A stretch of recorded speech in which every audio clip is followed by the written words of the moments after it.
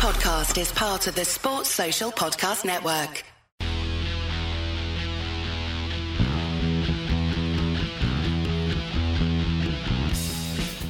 Hello, everybody. Welcome to the jungle. We've got fun and games. We've got everything you want, and we know your names, etc. Hello, I'm Lee. Welcome to the Blood and Mud Podcast, the podcast that's now an official Outside Lights wanker. Oh yeah, good for you. Welcome to the club.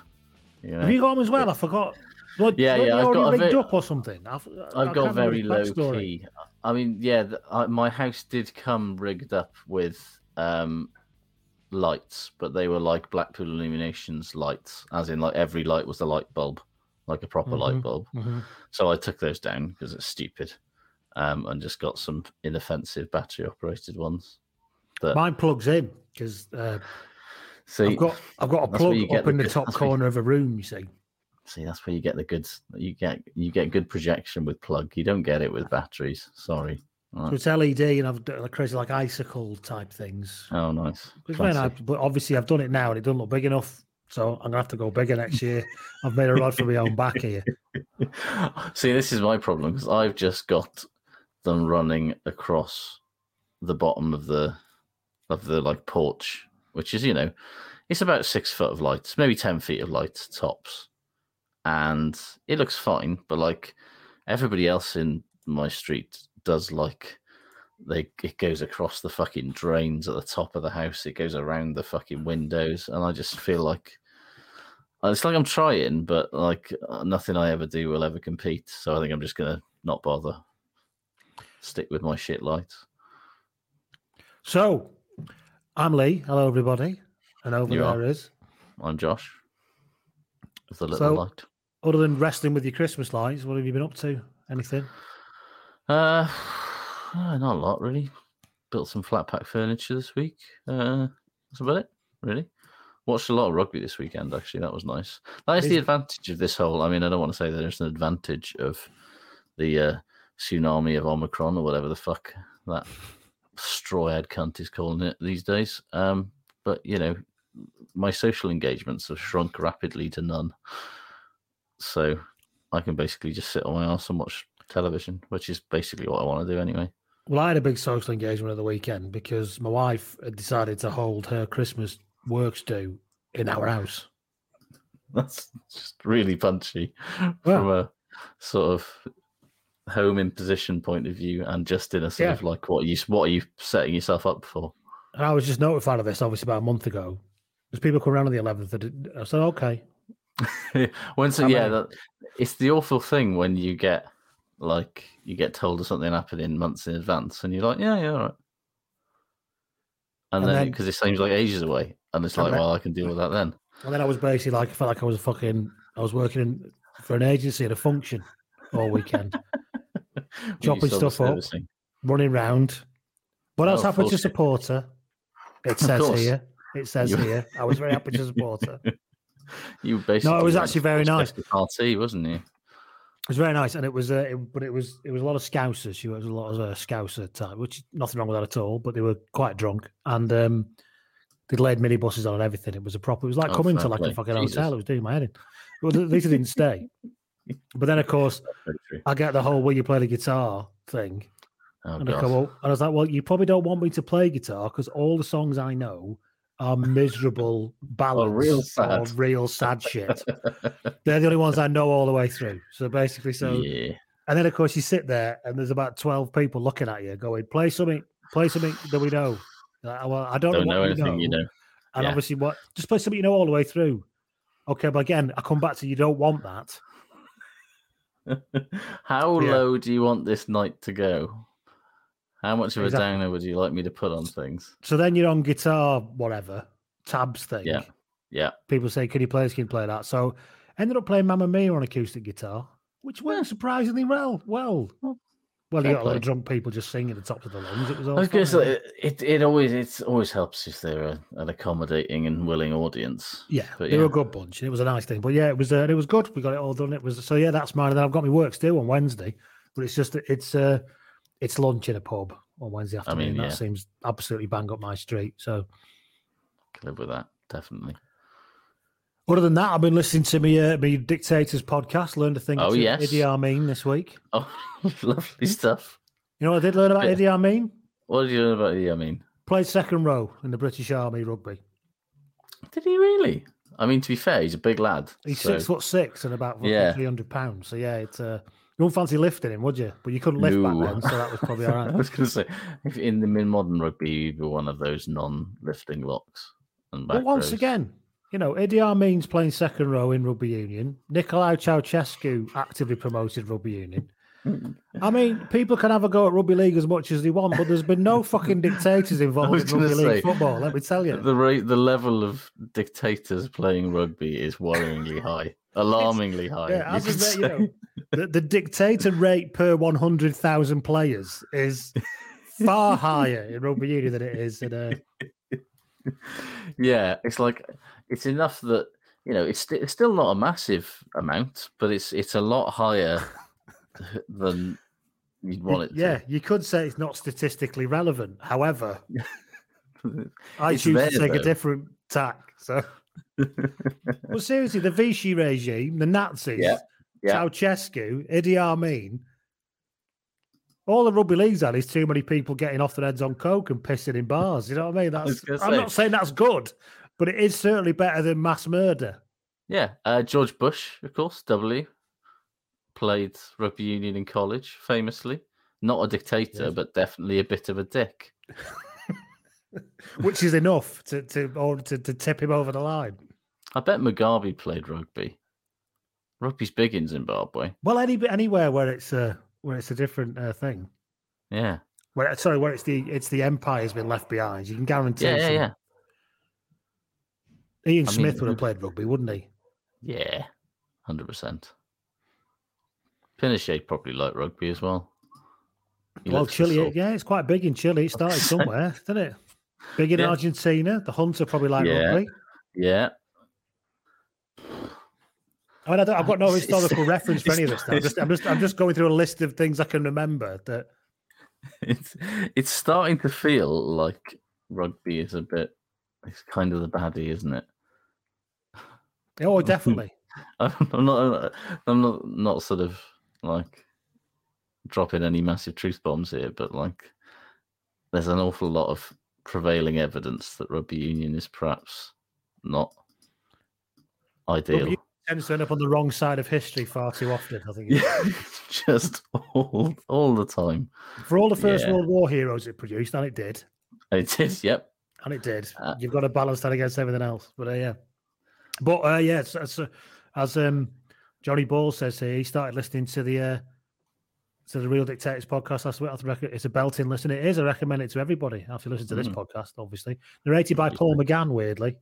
Oh, really? Okay. But who's a Scouser because he's one of the McGanns, but he's, you know, I'm Paul McGann, and this is Real Dictators. I got well into, for a little while, listening to the Fall of Civilizations podcast. I mean, that sounds a right laugh. I was going to say it's another high fun podcast, which is basically every week they take a different dead classical civilization and they'd explain to you how it got fucked up through what we know. So basically just every week was a different way in which humanity's own hubris or self-involvement or silliness or stupidity has doomed thousands, if not millions of people to death. It was a real light listen, but interesting, very interesting. The Easter Island one, very interesting.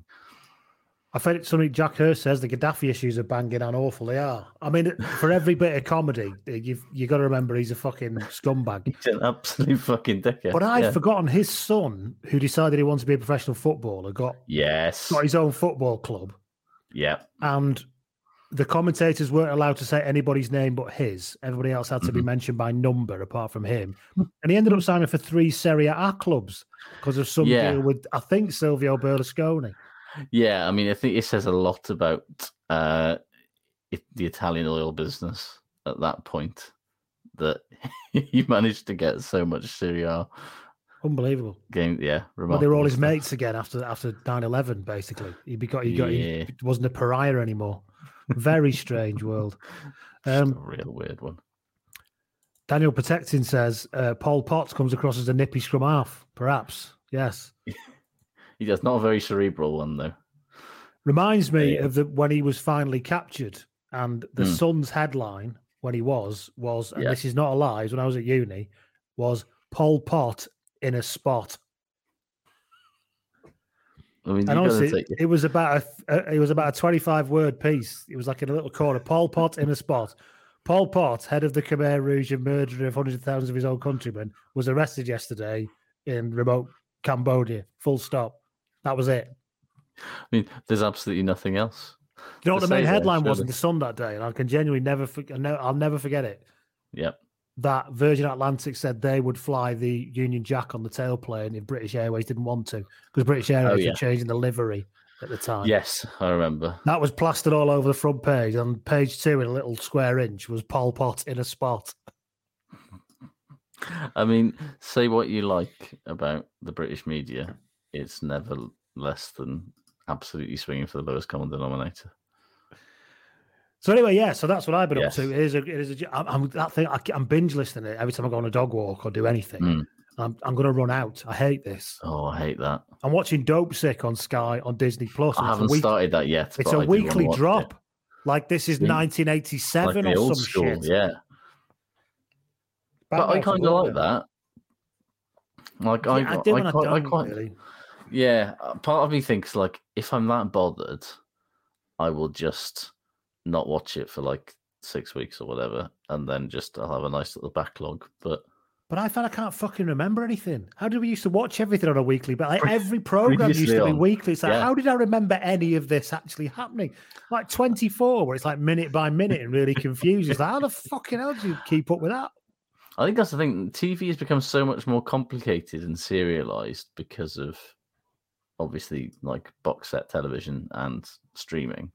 But yeah, like if you have to then sort of forcibly revert to the old week by week shit, it's fucking impossible to like. I love a previously on now, so I'm like, oh yeah, thanks. Oh yeah. So anyway, that's what we've been up to. Yeah. Welcome everybody and welcome along. We are on. Well, how do people get in touch with you? I am Lee, as I've already said. I'm at Blood and Mud on the Twitter. And at Josh Gardner or at Rucked_mag for me. Or Lee at bloodandmud.com. Yeah, Josh at bloodandmud.com. No emails this week. Fine with it. Josh pointed me at. I'll just tell everybody, I had a right fuck up today. Josh pointed me in the direction of some nice discounted Fanatic stuff through his, Rucked_mad stuff. I went through, I bought a Cleveland Browns sweatshirt and forgot to apply the code. So therefore I ended up paying full price. What gave you including postage. But in a way, that's the perfect way to buy a Cleveland Browns jumper. To do it in a vaguely incompetent fashion. Yeah. In a way that looks like it's going to turn out well, then it's incompetent and costs you more than you ever dreamed it would. So, yeah. I mean, it's definitely... They really make life hard work for themselves, don't they? Oh, unbelievable. Yeah, absolutely unbelievable. Oldham drew 5-5 on Saturday, speaking of my team. Brilliant stuff. They were 4-1 down at one point. Honestly, it's a fucking roller coaster, but imagine a roller coaster that basically ends up crashing into the sea. That's my entire sporting life, effectively. I think it's character building and is much more healthy than supporting a team that wins stuff. Indeed. Talking about weekly drops, Phil Lewis says fucking Hawkeye dropped 2 episodes together, then went to weekly, the twats. See. I was annoyed by that. I don't know much about comics and that really, because I was a big 2000 AD fan and then gave up reading anything. And nobody's ever tried to make a film out of that since Judge Dredd with Sylvester Stallone. The new one was all right. Tell you what, Dredd with what's his face off Star Trek? Keith Urban, who I enjoy in everything. He's just got one of those faces. Was it Carl Urban? Carl Urban. Keith Urban's Nicole Kidman's husband. Yeah. But I don't know anything about comics and stuff apart from that. And I saw Hawkeye. Genuinely, the way they make anything out of anything now, I thought it was some kind of prequel series about Hawkeye from MASH. And to be honest, who wouldn't want to watch that, by the way? I mean, yeah. It's surely we're literally weeks at worst away from some sort of MASH reboot. Yeah. But imagine just a story about how Hawkeye became, the comedic but tragic man that he was. Yeah. I mean, it's what they do, though. They bring it forward into like modern times and they set it and he'd somehow be dead rich and have rich friends. Yeah. It's true. Why is everything about rich people now? It's because apart from stuff on BBC Three. Yeah, ordinary people's lives are so like shit now that it's impossible to make enjoyable comedy or drama out of it. And also because none of the people who are writing any of it have any idea what that world is like. Very true. Now Paul Abbott he's a multimillionaire, lives in California probably. The guy who wrote Shameless, you got no chance now, have you? Speaking of things that are on BBC Three, my in-laws got their house location scouted for some whatever new thing Off This Country is filming at the moment. So I don't know what This Country is. Oh, This Country is very good. If you want some proper working class comedy television, it's very good. Shit, what's her name? Fuck, I've forgotten her name. Is it a Welsh one? No.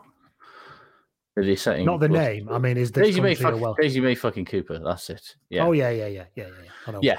Her new thing is being filmed in Wookey, where my in-laws live, and their house got location scouted yesterday, and they're coming and filming there this week, which I find very funny because whatever she's doing, their house is probably going to represent some sort of like middle-class stuck-up people. And I'm going to enjoy that because it's a nice bungalow in Wookey Hill. This very good. My mate got to the final selection stages of going on. What's the one? Come Dine With Me. Oh, really? We even went to his house and like interviewed him and filmed around his house and stuff. Wow. He didn't quite get there, and that would have been comedy gold because he's a character. My guy I work with, Gran, was on there with his uncle, and they're from Oxfordshire and very posh. I've never watched the episode, but they seem eccentric, to say the least. Yeah. Right. Anyway, so that's how you get in touch with us, should you wish to tell us about any of this stuff. We are on all those places. As you know, we are on the Sports Social Podcast Network now, but obviously we're still wherever you normally find us. We're on Apple, and of course we are on patreon.com/ Blood and Mud. So yeah, patreon.com Blood and Mud, where you can come in and spend £2 a month or £20 for the year and get lots of the full episode unedited, because we're going to tell people to fuck off if they're not a patron at some point during this episode. Right. But then welcome them back later. But if you don't want to be told to fuck off, then £2 or 20 quid. Or you can pay £5 or 50 quid for the year and get yourself into the VIP and get yourself a biography. And we've had 2 this week, or 2 in the time since we last did it. So, first of all, Josh, who have you got? I've got Tim Colton. Now, Tim is a third-team reserve flanker for Culture Warriors RFC. Hey. Tim has won Clubman of the Year 7 years on the bounce, turns up at every training session, puts the cones out, clears up afterwards, always pays attention in team meetings, nags people to pay their subs. He's always the one sucking up to coaches in the team WhatsApp group, generally putting himself forward as an absolute paragon of the values and ethos and culture of the club. Unfortunately, he spends so much time on that shit, he doesn't have any time left over to do things like skills or fitness or fundamentals, so he never gets a game because he's rubbish. But I think every club needs one of those people. You do. Every club needs one. Thank you very much, Tim. The next one is Olivier B. And Olivier has not only come into the VIP, he's rammed his contribution right up there. Hello. Right up there. They're giving us more than he needs to. Not in that way. Okay, good. Don't be filthy. Okay. Rams it right up high. Yeah. Top shelf stuff. Puts it right on the top. That might be filthy as well. Not that kind of top shelf. Either way, you know what I'm saying? Yeah. He puts it right on the top of the mantelpiece. Yes, he does. Like your nan's fancy stuff. So, Olivier B says, Thank you very much to him. And this is what we got from him. So he didn't say anything. Let me say this. So Olivier B, perhaps the most mild-mannered second row in the whole of the Northeast League. Lovely. Omicronians RFC lock Olivier is unfailingly polite, refuses to get riled up for any reason at all, maintains a zen-like calm amidst chewings, gougings, mouthings, and all manner of, forward-based amateur skullduggery. A remarkable character in many ways. Doesn't invite anyone back to his house because his freezer is full of severed heads. Obviously, yeah. So there you go. That's Olivier. Lovely stuff. There you go. You pay more than you need to, and you get accused of being a serial killer. That's the kind of reward that we give to people. I feel like this is exactly what people should expect and do expect from us now, quite frankly. Indeed. Shall we begin as we always begin, Josh? I think we better add with a player spotted. Now, Mike from Rooktover, which is a podcast, a Leicester podcast, I believe. I noticed you've only started that this year, Mike. It's almost like you were too ashamed for a long time. But yes, welcome along, and thank you very much for always listening and have a listen to their podcast. It's very nice. It's a very good one. He says, "Is there a statute of limitations on the player spotted segment?" No, there is not. We had one featuring Jeff Wheel from the 70s. Yeah. There's no statute of limitations. There are statutes on interestingness, which we will not end on at any. This might fall, but let's find out, shall we? So back in around 2004, says Mike, he says, "I had a job working nights at a Jet petrol station while doing my A-levels." Jet petrol stations don't even exist anymore, do they? I don't think. Do you know what? I think there's one in Mountain Ash in Aberdare. Of course there is. But I think it's literally because it's still 1989 in Mountain Ash. It's still indeed exactly that. Yeah. So anyway, when I was doing my A-levels in Leicester, I was working at a Jet petrol station. One Monday evening, in walks none other than the lovable human sphere that is Wales, and at that time Leicester prop Darren Morris. Oh, hello. I loved a bit of Darren Morris. An enormous British Lion, 2001 British Lion, Darren Morris, by the way. Of course he was, yeah. An enormous bear of a man who actually in space had the vision of Barry John, albeit without the mobility. He did genuinely. He was a Hollywood prop before they were even a thing. Absolutely. He wants to do the most glorious dummy, outrageous dummy while playing for the Barbarians, Darren Morris. Anyway, he ordered no fuel. Says Mike, did Darren, but instead shuffled hurriedly over to the confectionery aisle and used his dinner plate hands as shovels to scoop a pile of Twix, Mars and Snickers onto the counter. He said, picture it like a box of Celebrations, but actually full size. He says, casually getting his wallet out to pay, he possibly mistook my bang-on trend straightened hair across one eye to assume that I didn't like sport. When, of course, I actually straddled the line between desperate guitarist for an emo band and appallingly average flanker, like nobody else in the country. I'd seen him play on Saturday, so I said, all right, Darren, that was a good one on Saturday, wasn't it? His face dropped at the recognition, his eyes pleading with desperation as he quickly mumbled, "They're not all for me." And in a manner that sounded like he was trying to convince me, his head coach, and his wife all at the same time. He scraped his guilty plunder into a carrier bag and shuffled away, and I never saw him there again. Wow.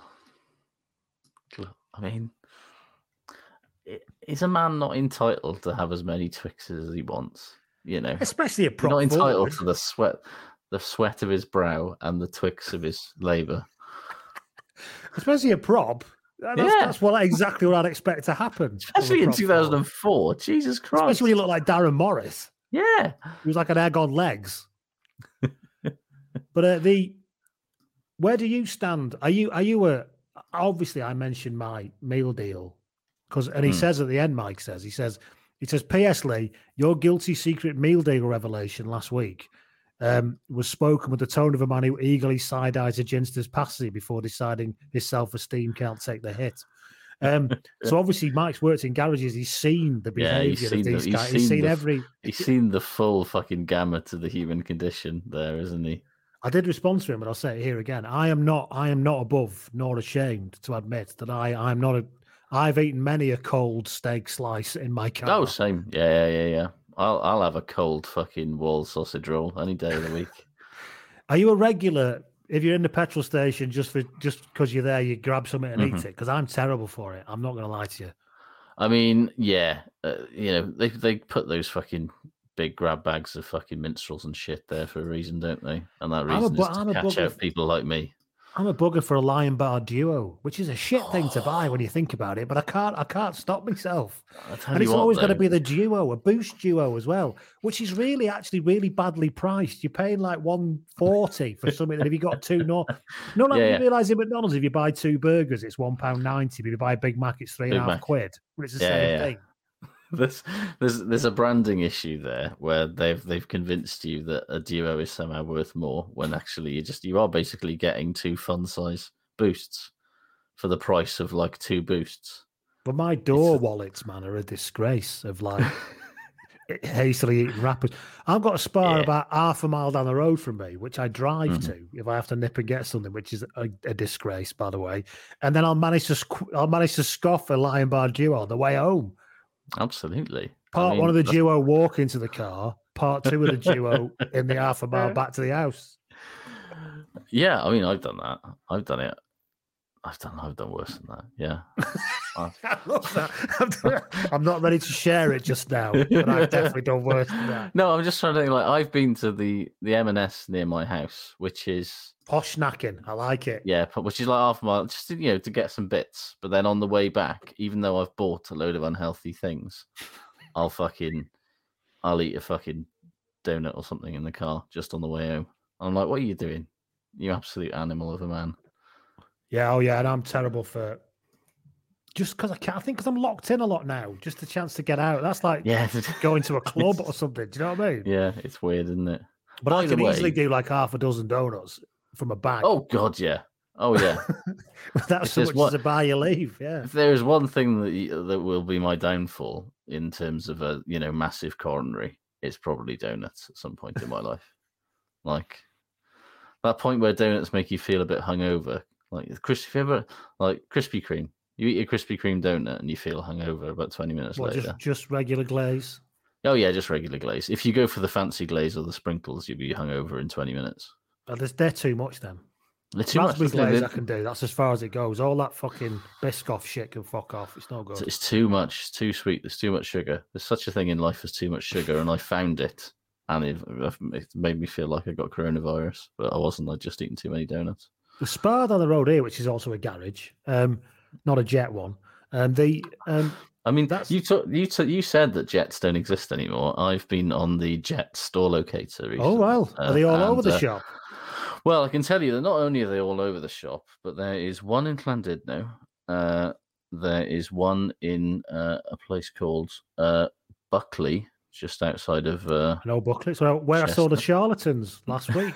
Indeed, and one in a Jet though, and one in Malpas. So the Colwyn Bay one is Broadway, Mostyn Broadway service station. So I assume that's part of a motorway services shenanigans. But yeah, there's fucking shitloads of them. There isn't one in Aberdare, so that must be a different brand from the past. But there is one in Newport, in Pontyr. So, but that's the only one in South Wales. This could be a new low even for us. I'll be honest. Telling people where there's Jet service, where there's Jets, is a new low even for us. Basically, Central, Midlands, and North East England, fucking shitloads. Southwest, absolute fucking graveyard of the Jets. Yes. Yeah. So there you go. Yeah, I went to the Charlatans in Buckley a couple of weeks ago at the TIV, which was mad. I thought, what the fuck are they doing playing here? 1,000-seat venue. Played all the hits, though, banging. That's what you want, innit? And a load of, men in about my age and older who'd obviously taken cocaine for the first time in 15 years or something, having a fight. But that's to be expected. I mean, that's what happens when you get those sorts of gigs these days. Just overstimulated. Both emotionally and chemically overstimulated. There's a lot of people doing a lot of things that they haven't done in a long time. So, yeah. Okay. Yes. So thank you, Mike. That was a belter. It was. I love this. props surreptitiously eating a shitload of chocolate is where it's at. I've never related more to a professional rugby player, to be honest. And in a way, we're getting lots of Jet feedback in the comments. I'm not reading it out. I'm not 3 Jets in East Lothian, apparently. So yeah. So actually, the weird thing is, Mike, that was quite an interesting player spotted, even though it was about. But it did lead to probably the most boring section. Yeah, we managed to take it in a more one of our most boring like segues and that we've ever had. Oh, it's a golf. It's not seen one of them for a few years at all. Exactly, that's the one I'm thinking about. That's I like going to Spain and seeing all the Repsol ones. Oh, you really feel like you're on holiday then, don't you? Yeah, and all the various fuel like oil companies what used to sponsor like Formula One cars and probably still do, but I don't care about Formula One anymore. Yeah. Love it. Right. That's that. Thank you. If you have a player spotted, you can send it to lee@bloodandmud.com or on the DMs or indeed on the Patreon messaging service if you are so inclined. Shall we do some news? I think we better add. Yeah. Can't just sit here talking about fucking golf and jet for another 30 minutes. Yeah, so they tell us. Yeah, so we didn't move on. So. What have you got? Chris Ashton's finally left Worcester, which we've been trailing this for some time now. And it seems like Steve Diamond turning up at Six Ways basically just instantly got the expected result, which is him fucking off with immediate effect. Genuinely one of the weirdest signings in recent Premiership history, I think. It made no sense at the time. He got a red card immediately and then never played again. And now he's gone. And where will he end up? Is the question. Because what was he now? 34, I want to say, something like that. Something like that. You kind of want, like, because they wouldn't bother, like, buying him out of his contract now. Unless there was... One of the reasons was, and his commute from Northampton was a bugger. So basically, it's like a big little. He's had these injuries, and his commute from Northampton was it was a right pain for him. So managed to commute to Harlequins quite easily, though. So yeah. I mean, that's just a quick shot down the M1, I guess. But it's a weird one, isn't it? I mean, was he commuting to fucking Sale from Northampton as well? If so, Jesus. Yeah, because obviously you have to assume his home was he commuting to Toulon from Northampton? Is that why that didn't pan out? Boujalal helicopter. Boujalal sent his Airwolf over there to pick him up. Absolutely, he did. You surely. Where does he go now? Like, he's got to have something lined up, or he's just so much of a fucking nightmare to have around the place that they just want to get rid of him in a sort of Danny Cipriani Gloucester kind of way. I wonder if they turn up on the media. I think he might be a kind of idiot savant media type. I mean, he's weirdly good value whenever he turns up on the Channel 4 stuff. But I feel like that partly might be because it's in such small doses. Yeah. That I feel like, as with a lot of ex-players, they would run out of interesting things to say after about half a season. Maybe. Who knows? It's weird. Fucking Tom Shanklin out of a job, though, has it? Certainly Christ almighty. Hasn't kept Shane Williams out of a job. Absolutely. Holy fucking shit. Robbing a living. Martin Lewis said that when he lived with Danny Kerr when he was at Quins. Imagine that. There's a sitcom I'd like to see. That's a meeting of minds, isn't it? God. But yeah, fair play. So fourth, like, let's do the maths here. Like, he played one season in Toulon, in 2017-18, sorry. Then he left for Sale in 2018-19. Then 2018, he was there for like 18 months, but left mid-season on the 2nd of March 2020. On the 4th of March, he joined Harlequins. And then on the 25th of January this year, he was granted early release and joined Worcester. And now, less than a year. It's getting a bit like the sort of Mourinho thing where whatever this cycle is that he does is getting quicker and quicker each time.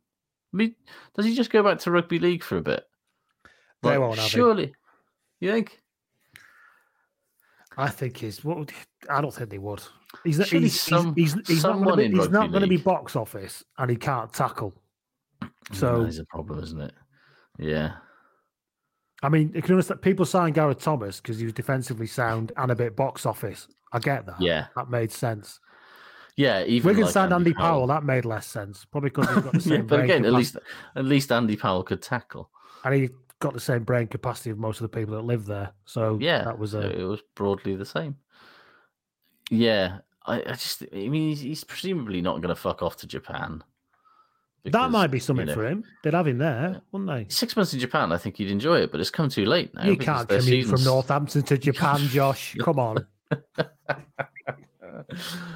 But yeah, I don't know. I can't imagine what he's going to do next that necessitates him being let go now, unless they really are just fucking really sick of him. Do you think Dimes demanded a meeting with him just to have it as well? I think that's exactly what happened. It's like Jonathan Thomas has been ignoring him for 6 months and hoping he gets the message, and then Dimes is there for 3 days, and he's like, right. How can I put this delicately, Chris? I want you to do 2 things for me. Get the fuck away from me and stay the fuck away from me.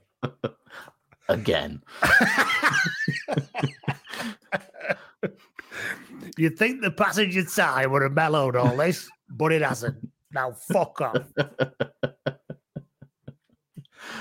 Oh, that's a good point. Martin Lewis says he's currently looking for a Tongan or Samoan great grandparents. Has he got any non-English grandparents that he could hilariously switch allegiances to? I don't think anybody in tier 2. I wouldn't have thought so. Doesn't have to be tier 2 though. Scotland is trying to nick what's his face, the Aussie at Glasgow. So I mean, hey, look, we've taken a piss out of Scotland a bit over the years, but they're definitely not so low in wing or fullback. Oh no, I'm not saying that he would find that Scotland would be interested in him. I'm just saying that Scotland are after what's his face, the Warriors flanker who used to play for the Wallabies. Dempsey. His name is just and so why can't he find a Georgian grandparent, distant relation? Whoever's in England's group in the World Cup basically should just sign him for shits and giggles. I can't wait for Justin Tipuric to turn up for Croatia in the European Tier 7 Shield. Yeah, 43-year-old Justin Tipuric turns out he's still the best player on the park. Yeah, giving Alan Bateman energy all over the place. He's still the fittest and hardest man on the park. That's the thing, though. I feel like Tips is gonna in his later career, he's gonna have that big old clamp energy where he's just I'll just keep playing. Maybe I won't play professionally anymore, but I will literally die with a rugby ball in my hand and my blue scrum cap on. Yeah, 48 years old, still first team for my tag, basically. Exactly. Well, yeah. He'll be back at Trabanos and he'll be playing it every Trabanos, single... of course, yeah. Well, that's probably a terrible thing to say. I might take big rivals for Trabanos, so I don't understand that. I played all my rugby in southeast Wales. I don't know what the west side of it is. I mean, yeah, you've probably mortally offended everyone from Trabanos, but Trabanos is tiny. So probably have, yeah. It's like the other week when I said that Tame Basham had a Newport accent and he's from Tallaghane and it was going to really upset everybody, probably. What other news have we got? That's Chris Ashton then. Off he goes. That was off a fucking long run-up, wasn't it? That news. I mean, that has been trailed. If we're talking about seeding news stories, that story has been seeded for about 5 or 6 separate news cycles. Yeah. It'll be interesting. I'll be interested to see where he ends up next because I will be. Glasgow Warriors have told Exeter to fuck off with all their shit. Yeah, where they can stick their racist dressing up, which is in the bin, should they attempt to enter the ground with it on. Al Kellogg put his name to it as well, but like the Wasps guy. He did. So this is not what we want, yeah. Fair dues. Yeah. The end is nigh. It's wonderful. Oh, absolutely. They've played a worldie, but why stop? Obviously, this is the right thing to do. It's and I hope that more clubs, because Bath did it, Bath weren't quite as sort of vociferous in their opposition to it as Glasgow have been, but Glasgow have had a lot of people sort of amongst their fan base and amongst the Scottish rugby fraternity, holding them to account for it, and so rightly so. But I say, why stop with just Exeter's fancy dress? Just let's invoke Disneyland rules. Nobody over the age of 12 should be allowed to play dress up, racist or otherwise, at a sporting event. You're an adult. You don't need to dress up in fancy dress to support your sports team. Grow up. You can dress up like pretending to be a fucking rugby player like everybody else does by wearing replica jerseys. All right? Yeah, I mean, excuse me. Sorry. Let's just not forget that fancy dress is completely shit. Yeah. And anytime Genuinely anybody terrible. asks me to get involved in it, I'm like, no, I go all Dimes and Chris Ashton on it.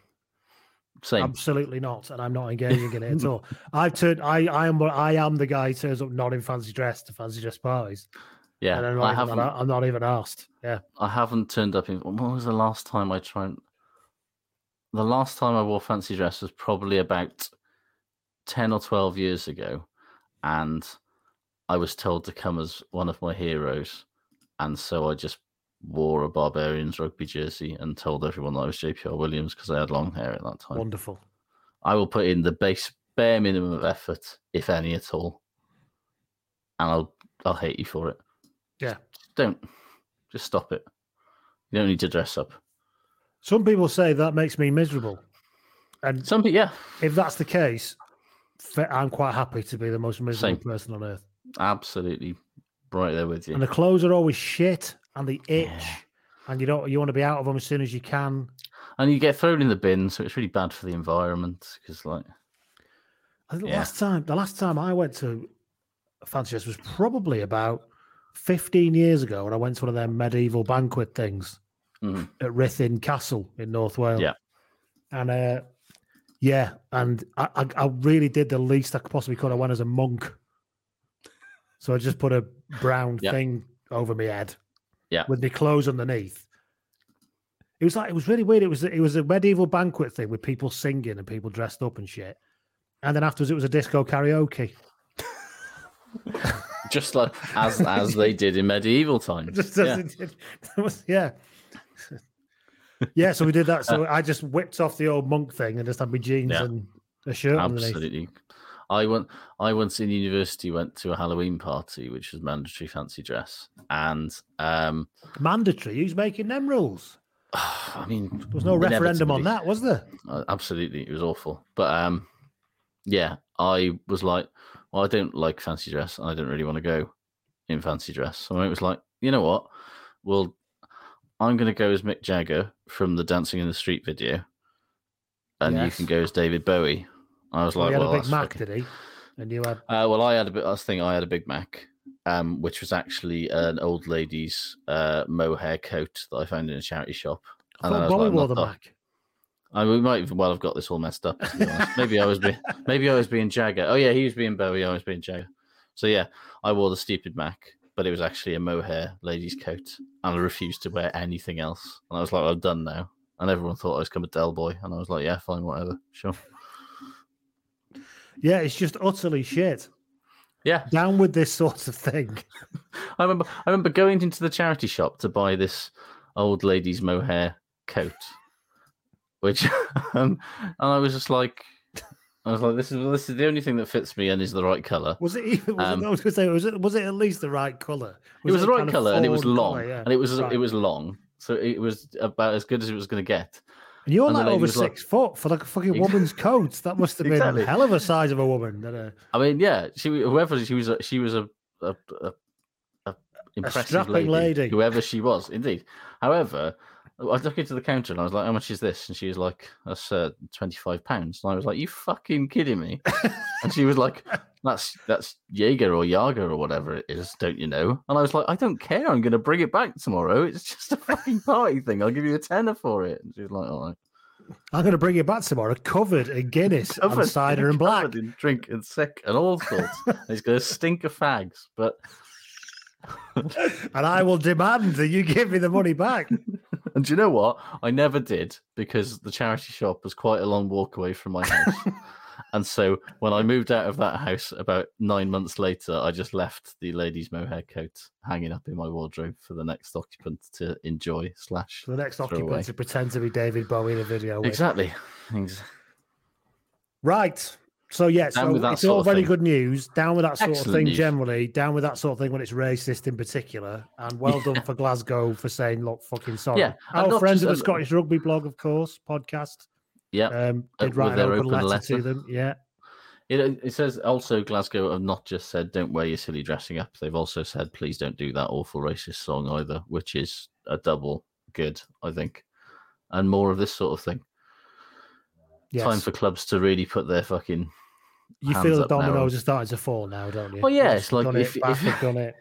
Yeah, if you're expecting if you're a fan of a club and ex-Chiefs are going to play against your club soon, I would certainly send a letter to somebody and ask them to have a policy on it, because it's kind of time to put really your hand up.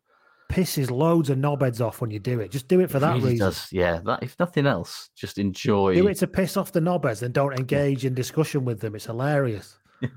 Enjoy the rolling boil of piss that you're generating without ever engaging with it. Yes. So yeah, well done, Glasgow. What else have we got news-wise, Josh?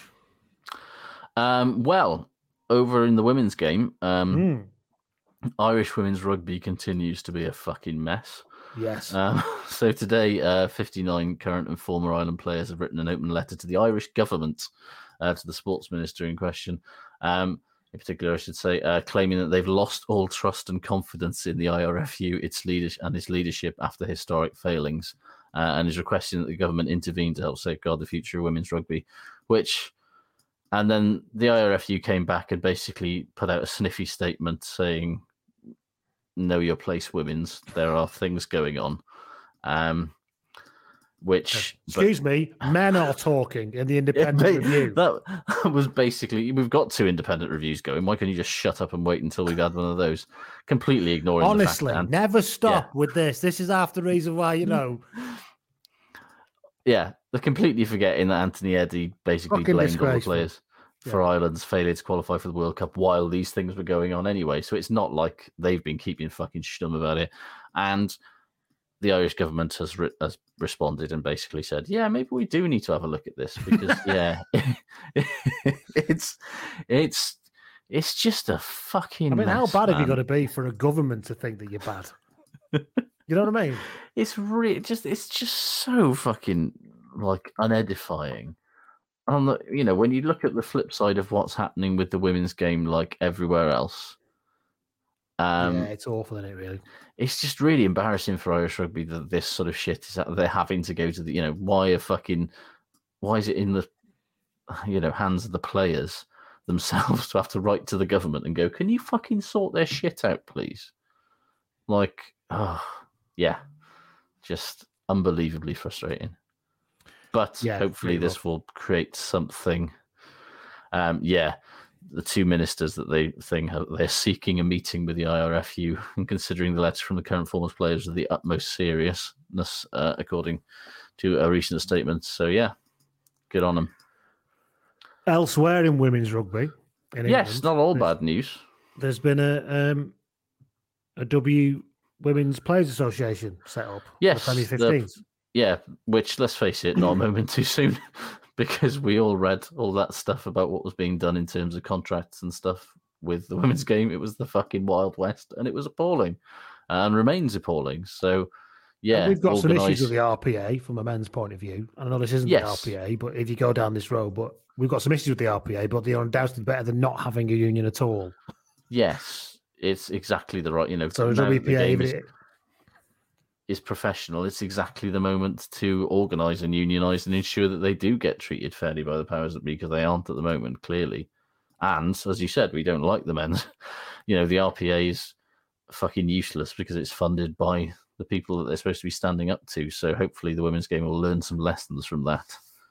Hopefully. But anyway, an undeniably But good news thing. and a good step, and further evidence of the professionalisation of the women's game fully, which is really good. So Indeed, and we'll hopefully see less of that. You know, when fucking Alicia Butchers had to crowdfund her ankle surgery because Bristol's insurance was so shit that they paid for the women last year. Yeah. Let's hope that sort of thing never happens again. Elsewhere, Leinster have had to postpone training as a precaution because of COVID outbreak. Yeah, it's feeling like things are getting to a no more. Like they're going to have to start cancelling sport again soon, aren't they?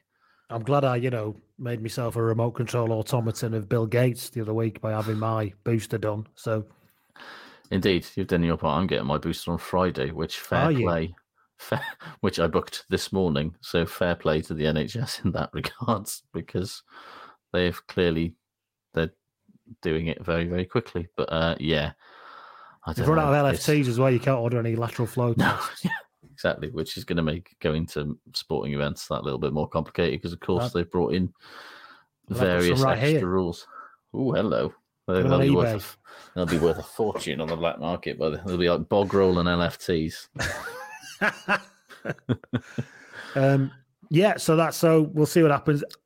When they always say it's just a precaution, you know it's going to get worse in the next 48 hours, don't you? Yeah, the thing when they say, "Oh, we did it as a precaution," it's like, yeah, there's going to be a whole lot of positive tests in that squad in the next 24 to 48 hours. Luckily, they can just 3D print a load of clones for Saturday. Again, exactly. So. Yeah. I mean, as long as they've, as Munster proved, they can just get any old fuckers in there and just tell them that they're Leinster players and they'll be fine. So, but no, I mean, we hope everybody's okay. Come on to that. Obviously. Indeed, obviously. About it, but yeah. Anything else in the news? Jury Roux, the chief of South African rugby, has lost his appeal against the ruling that he'd misappropriated nearly 2 million quid when he worked in the finance department of Stellenbosch University, and that's just what he's been ordered to repay. He was found to have mucked about with the financial accounting software between 2002 and 2010 and helped himself to 37 million rand, which seems like a lot. He obviously appealed that and then has now failed. And somehow, despite being, found guilty of nicking nearly 2 million quid, he's not resigning because admitting your mistakes and showing shame and contrition is not apparently in the SA Rugby Handbook anymore. So, we'll have to see if the SA Rugby Council, which is going to meet next year, has got the balls to sack him, or whether they're just going to go, you know what, you're just carrying on the sort of the vibe of styling things out in the face of evidence that we really rely on. Quite remarkable, really. Like, imagine getting done for nicking 2 million quid, or misappropriating 2 million quid. And not quitting. If you're going to nick 2 million quid, you should just fuck off with it. I never understand these people who nick stuff and stick around. Disappear to the fucking Central America or something. Because if you're not going to nick stuff, you've got to literally nick enough so you never have to work again and you can disappear, haven't you? Yeah, you'd have been better off nicking like 100 million rand and disappearing off the face of the earth. Yeah, exactly. Yeah. But, anyway, disappearing onto Premier Sports so nobody could ever see you again. Indeed. So it remains to see. He has obviously been one of Razzie's biggest defenders and supporters over the last 12 months. So just a real another. God, remember we all liked South Africa? It was a long time ago now. Yet another extremely endearing episode in the history of South African rugby. I can't wait for the Chasing the Sun follow-up, man. It's going to be quite a watch. Chasing the Rand by the sounds of it. Come on. Right, so there you go. Any more? England sevens. 16 players have got sevens contracts in England. Yes, which is helpful because they've got a sevens team that they need to have some players for, I suppose. Yes, and Joe Schmidt's apparently going to be joining the All Blacks in what is almost certainly not a vote of confidence in Ian Foster. He's replacing Grant Fox on the AB's selection panel, which seems very funny because it's 2022 nearly and the All Blacks still have a selection panel. They could say Grant Fox. When was he last involved in anything? Well, it's just like, why do you need a selection? Surely the coach could just do that. I don't know. I don't get it. But anyway, Schmidt is going to move from running World Rugby's head injury reduction stuff to running the All Blacks, which maybe you'll find us or a not- pretty complete reversal in the strange interpretations of head injury Maybe. protocols now. maybe. Tell you what, that's obviously what the All Blacks need is somebody to come in and tell them exactly where to stand and behave like complete. Bunch of automatons, yeah. Yeah, I read. Did you read that they thing need where? to enjoy their camps less. That's what they need to do. Did you see that thing where the All Blacks were saying about how like they were really like heartened by they were really encouraged by how good their pick and go game had been in the second half against France, and they sort of see that as like something they want to really build on going forward. And it's like, seriously? Like Scotland in the 2000s. It's exactly like Scotland have taken the Scotland in the early 2000s blueprint and they've gone, no, that's for the All Blacks. This is now. We're just going to go around the corner over and over and over again, and then something will happen. Things you haven't heard for All years Blacks, that we man. said. Things like, look at the body position on the pick and go there. Things that nobody says anymore. Oh, who knows? Maybe they're pointing the ways of the future. I doubt it, though. No. So any more news, or is that it? I think that is it. A lot of news this week. A lot of news. Yeah, indeed. Trying to get it all out for Christmas and then we can chill out after that. Yeah, hopefully. Okay, so that is the end of the news. So we now go to talk about the weekend and say ta-ta to our non-patron listeners. Au revoir. Now, we did say this was going to happen, so don't blame us. If you want to not be said ta-ta to, go and sign yourselves up. So see you all in a bit. Right, that's the end of the weekend, everybody. Yes. So that brings our non-patrons back amongst us. So thank you very much. You are very welcome. Should we do shit good to finish off this little caravan I think we of definitely wondrousness? should. Yeah. Let's do shit first, shall we? What have you got? Welsh teams. There's this period between September and December, right, every year, where if you're lucky, you can broadly convince yourself that you're all right. And then Europe comes around and you're reminded that Welsh club rugby is just light years behind everybody else, and every underfunded year that goes by makes it more obvious. So, yeah, good. I love Europe, me. It's because of the league, though, Josh. That's what the problem is. Yeah. They haven't got the structures and the pathways, see. That's the problem. Mike Swinson gets in touch. He said, shit, his Omicron means working from home again. I've never really stopped, apart from a day or two here and there. He says, but good as it's nearly Christmas and I can spend more time at home. Indeed. I think we should all look on the bright side of these things if we can. In the comments, David Quarrell says it's shit that Kevin Sinfield's not on the Sports Personality of the Year shortlist. That's because that's beneath him. It is. He wants the actual knighthood that we all assumed he already had, quite frankly. I wanted to be awarded Super Lord Mega Chief of Gold of the universe. Yeah. That's the only thing that's acceptable now. Just make him the heir apparent to the throne of England. Yes. And just, go watch that fucking Tudor Bastards program, whatever it is. Yes. Take a leaf out of their book. Dave McGee gets in touch. He says, shit, is BT constantly referring to how English teams struggle to adapt to referee interpretations, ignoring the fact that every game had a neutral ref. Bizarre. Yeah, weird. Andy Bradshaw says, shit, is all this hilarity over Harry Potter falling down a pitch-side concrete bear trap? Don't get me wrong. What the fuck is that doing by the pitch? Don't get me wrong. Real funny. It was, but then it's that thing where you laugh out loud and go, hang on a minute, oh, fucking hell, is he all right? Because the best part about it was when he couldn't get back out. And he the sort face of the guy in the crowd. Yes. But the fact that he sort of did that like hurrying, but I'm trying to look casual jog as he realised that he had to run all the way down to the end of the touchline and then come up some little steps was very funny. Very bizarre. But Andy continues, it's not the first time it's happened at that ground. It can't be that hard just to put a fucking lid on it. Yeah.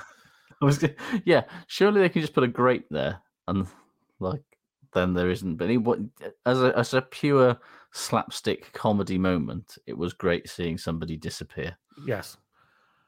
For all the clever comedy that's out there is still nothing funnier than a Del Boy falling through the bar incident, 100%. but in rugby.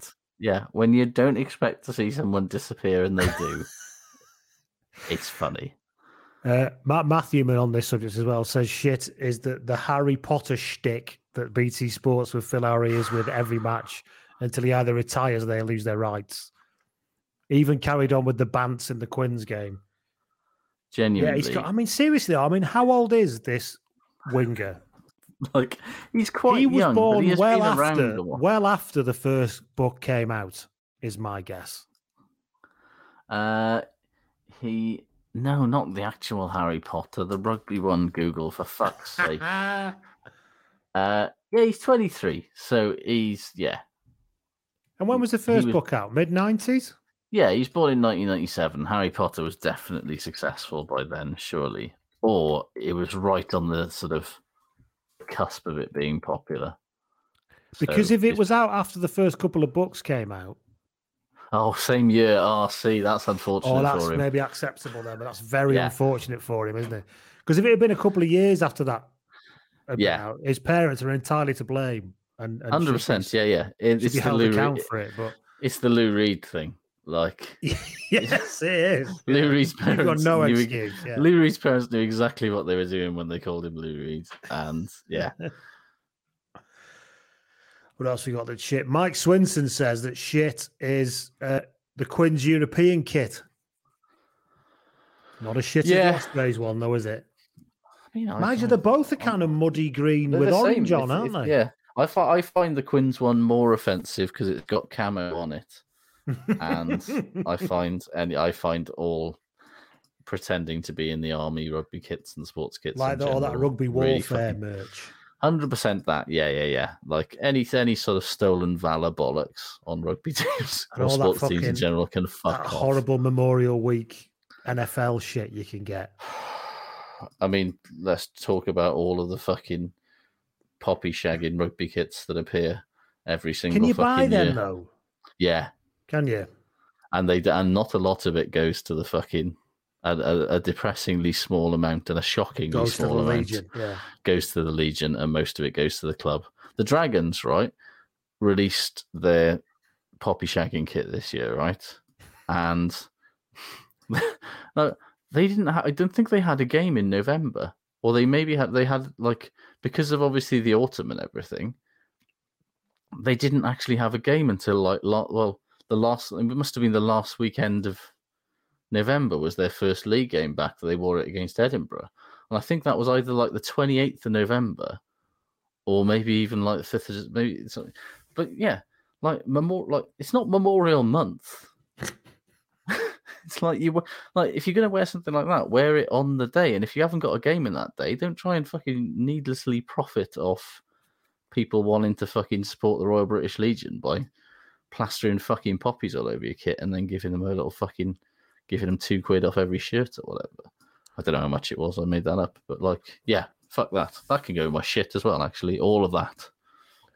My dad did 6 years in the army. Did 2 tours in Northern Ireland and was blown up by the IRA. He survived, but he was blown up by the IRA. He was in the Guildford pub bombing, my dad, and he doesn't wear a poppy, and not through any principal stand. He's just not that arse and doesn't pay a great deal of attention to it. And that, which is not to say that every veteran is like that, but I think it's the idea that it's intensely disrespectful to maybe just not bother someone or whatever is a bit of a joke, really. But then again, it's people who usually aren't veterans who get so het up about this stuff, isn't it? Usually, I know veterans want, a lot of veterans do wear poppies and stuff, but I said it before. I can't remember if I even said it on this podcast or not, but it was when the BBC made the Cookie Monster wear one on yes on the One show. That was when I felt like collectively the symbol has lost its power and lost its significance and is now just being done for reasons of political correctness and nonsense. If anybody listening doesn't follow if you're on Twitter and don't follow Mascot Minute Silence, it is one of the greatest Twitter accounts you will ever see. Which includes, and there's one photo of Parky Pig, the former Lee Rugby mascot, at a funeral. Now that's obviously, the guy was obviously a huge Lee fan, but it's still kind of tragic and comic all at the same time. Indeed. And I'd also remember Giant Poppy Watch as well, which is very which, especially in November, is one of my favourite accounts for showing how fucking stand mental Great Britain is. It's just become an arms race now, ironically, as it is. So, yeah. And it's become a thing. It's become wrapped up in all sorts of unpleasant shit, which is in the. However, at the end of it all, they don't ask to go, and they no. should give them something to help them out when they've come back. Absolutely. So you know what I mean? I give, I raise some money. I continue to raise money for combat stress because I think it's a fucking, they don't ask to go. Indeed. So fuck no. Anything that helps is fine. Right. So Bath Bites gets in touch. He says, shit is hearing that Leinster were disappointed with their performance and felt like they were sloppy and left a lot of points on the field. He says, good, thank fuck for that, quite frankly. It wasn't as bad as it could have been. No. And I think that's about the best you can expect. That's a victory for Bath at the moment, yeah. James Gork, Roger. Here come the Wasp fans. Look, it says shit is Poit engaging in peak Poit. I was fine with it. Enjoyed it. Robert Holwell says remain. Is the Ospreys opening 20 minutes? And also shit is the Ospreys attack. Yes, as you've mentioned. Blunter, less use than a hammer made out of butter. I mean, yeah. Finally, in shit, the rugby referee dad gets in touch. He said, shit is my referee's son, who's 18, and obviously doing his best to be a ref, abused by spectators, players, and coaches from the local private rugby playing school. He said, and also shit is the glacially slow RFU disciplinary process to deal with it. He said, however, good is that 2 local ref societies have withdrawn all their refs from the school's fixtures until they sort it out. Love it. Yeah. Non-violent. Well, I don't love what's happened, but non-violent direct action is the only way forward. Fuck you, then. Yeah, you can't have a game without the refs. And even though they're shit sometimes, you don't have to be dickheads about it. Yeah. As Gandhi would say, I love out like that, mate. Any more shits before I move on? Nah. What's your good then? James Botham, right? Yes. We've mentioned it briefly, haven't we? But I've not been hugely complimentary of Jim Botham, right? Because I remain convinced that he's never going to be any better than he is at this very moment, and it's very limited. However, what he demonstrated that he is very good at against Toulouse, I think, in probably the best game I've ever seen him play, he gets to a ruck and hits a ruck very, very quickly in both attack and defence. And when you look at how badly Wales was missing that, Josh Nabidi doing that in the autumn, you just think, oh, well, I mean, even if he offers absolutely nothing else around the park at all, if he can get to rucks with the speed enough to enable Wales to get quick ball, then maybe there's something in him. Because, all he did was just smash into every ruck that he was anywhere near with power and pace. And Toulouse it fucked with so much Toulouse ball, because even though they were winning the contact, as soon as they got to ground, Jim Botham was just there to fucking smash into it. And then usually somebody like Ellis Jenkins or Ollie Robinson was being an absolute pest on top of it. Did the best he could in a really badly retreating pack as well. A couple of decent carries from the base. Yeah, he picked up from the base. It was undoubtedly, I think, his best game I've seen him play as a pro. Good. Lots and lots of people obviously putting the Glasgow thing about Exeter at the weekend forward for the good. Mary Williams gets in touch. She says, good is that the Women's Rugby Association has been set up, so players will probably will be properly protected, from the absolute dog shite of how they're currently treated. Case in point, not having your contract renewed because you're of childbearing age, which is actually something reported has happened. Because it seems that clubs are run by people from the Victorian age. Yeah. Well, I mean, childbearing age. Who uses that fucking term anymore? I mean, welcome to rugby union. What other fucking stuff? You've not had your contract because you might get dropsy or something. Do you know what I mean? You've got a bout of consumption. Yeah, exactly. Yes. Yes. So what else we got? Josh Mustime gets in touch and says, Gord is taking my 6-year-old brother to his first rugby game, Ponty versus Carmarthen. Said also good was him calling Carmarthen Jamaica constantly for no reason. Glorious. And to the point that a bloke stood by us went, "It's fucking Carmarthen," quietly to himself and walked off. Imagine a grown man getting Amazing. worked up with a 6-year-old calling a team, calling Jamaica. You can see the confusion, though. It's very culturally diverse, Carmarthen. Absolutely, indeed. I tell you what, Lee Jarvis has got a lot. Has got a lot on there that he's, Yes. he's working on signals. So Jarvis was at Carmarthen the weekend, was he? Or Ponty? Vika Marshall gets into it. She says, "Good as we're one day closer to a much-needed Christmas break." Yes. Yeah. We'll be here next week, won't we? But we don't normally do in between Christmas, do we? We'll make Yeah, it I don't know. by year. I don't know what day it is. I've lost all track. I think of Monday's time. the day after Boxing Day. Isn't it? Christ. Anyway. Christmas Eve's a week on Friday, Lee. Oh yeah, What yeah. The fuck? Oh yeah. What the fuck? Obviously, Vibka says that shit is the inexplicable popularity of Last Christmas with teenage school children. I've banned it from my classroom. Otherwise, I'd be listening to it almost every lesson from mid-December onwards. Had to consent to the French version last week, though, as part of a not yet Christmas truce. Another thing teenagers love these days is Careless Whisper by George Michael. Maybe just the... He's a lovely guy and a talented guy, George, isn't he? Yeah. It's a funny one. And of all the stuff you'd like by him, Careless Whisper for like a 16-year-old seems a weird one. My daughter and all of her mates are into it. My son was really into it. Weird. I mean, it's a great song, but it is. Don't get me wrong. But I thought of all the ones that you might like. I thought you might like. I don't know, Fast Love or something. Because I'm going to sound like the oldest bloke in the world, but it's got a bit of got a good beat. Indeed. Genuinely dazzling song, Fast Love by George Michael, by the way. It is a banger. What's your Christmas song of choice, Lee? Maybe we should save this to next week if we're going to be. All Alone on Christmas by Darlene Love. Oh, I mean, all of that Phil Spector Christmas album. Phil Spector, absolute cunt of a man, but Jesus Christ. No, that wasn't on that album. That was the latest one. It was in Home Alone, wasn't it? Or Home Alone 2. Oh, of course it was. It's written by Steve Van Zandt from the E Street Band. Indeed. It does sound like a Spector-esque one, but it is. Yes. But no, it's but the Spector album is great as much as he's genuinely awful, but every single fucking. But actually, why is it called his album? Because it was all the musicians and people singing that did all the stuff, didn't they? He just. Oh yeah, it's a Christmas gift to you from Phil Spector, isn't it? Yes. But the gift that he's giving us is Darlene Love, the Ronettes, the Crystals, and who was the other one? Oh, Bobby Socks and the Blue Jeans. That's the other one on there, isn't it?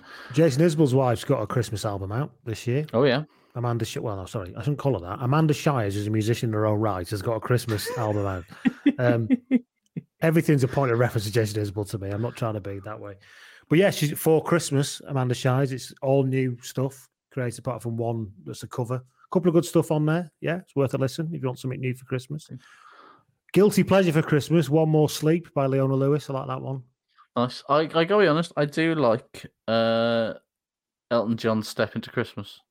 Yeah, it's not bad, that, is it? I think it's second tier, but it's probably all right. I think it's second tier, so it doesn't get played as much as the big fucking dogs do. And yet, when you hear it, you're like, you know what, this is all right. This is fine. Like, you're saying the Christmas thing. It's just made me remember. You shouldn't laugh, but I was pissing myself laughing. That who was it for the Ospreys? Who was limping off, holding their arm, and looked like they'd broken the shoulder. Was it Cuthbert? Possibly. Yeah. Whoever it was going off, obviously, and they were blasting "Simply Having a Wonderful Christmas Time" out. Yes, that did make me laugh as well. I was like, well, this is really probably clangingly inappropriate, isn't it? Are they having a wonderful Christmas time? Really? He's literally his arms dangling by a thread here, and James Brown's Funky Christmas as well is I can't say I've listened to that too, but I can imagine exactly what that's like. But yeah, Santa Claus Goes Straight to the Ghetto, absolutely fucking banging tune. The best Christmas song that sounds like it's about Christmas but isn't actually about Christmas is "Backdoor Santa." Have you heard that one? No, I haven't. By Clarence, what's his name? It's a Muscle Shoals one. It's basically about a fella who goes around having a bit of "How's your father" with wives when the husbands are at work. Yeah, it's implied. Fantastic. Yeah. But yeah, James Brown's Funky Christmas, or I think he's got about 4 Christmas albums, James Brown, but I think they're basically all the same songs. If there was money to be made, James was there. Absolutely.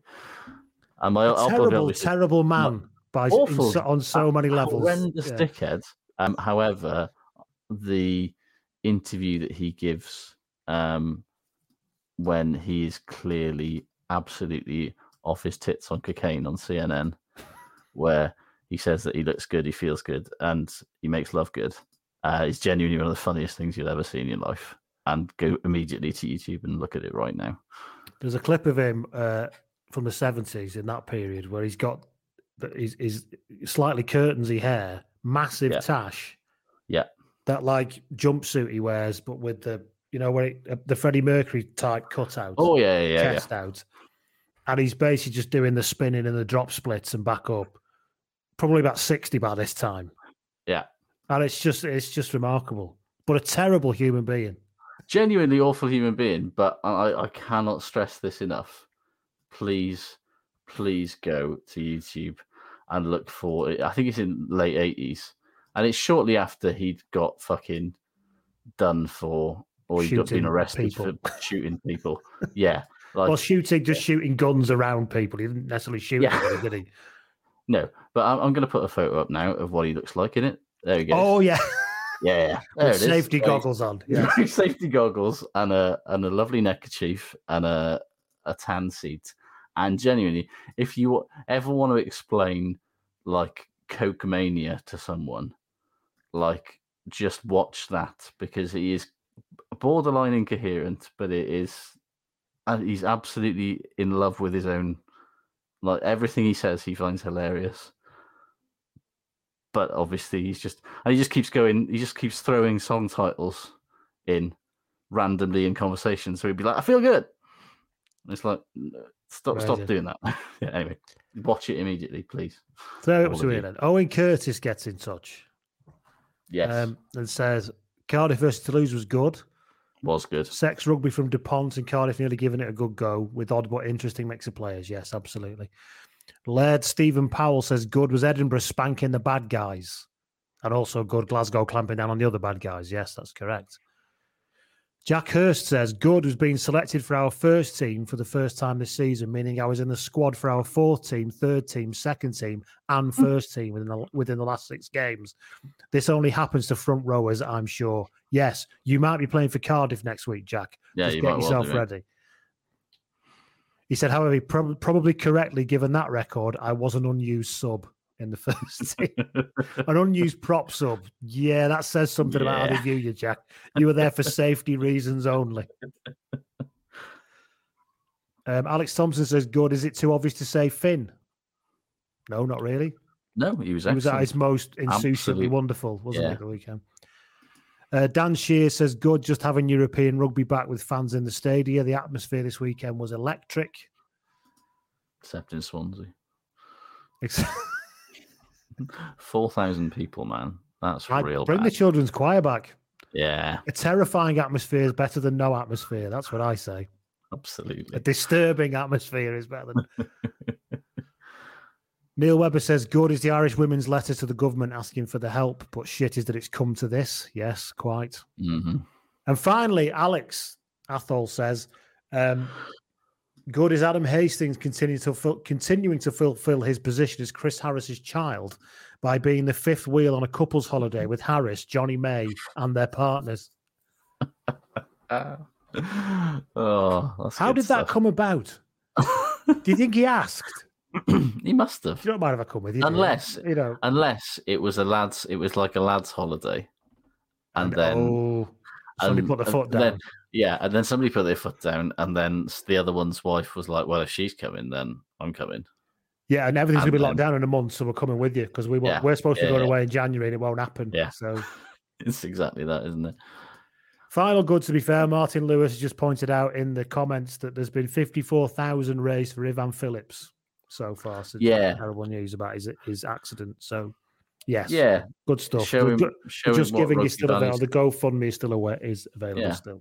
Showing what rugby values actually means, which is putting your fucking hand in your pocket. And they haven't even they haven't even got the proceeds from the jerseys that they're going to raffle off after the games. And also, I hate to say it, but Tom Curry got the sales squad to sign a jersey that's going to be auctioned off after the game as well. It's easy to forget because everyone just completely vinegars on it, but Tom Curry played very well. He did play really well. And continues to develop into quite the player.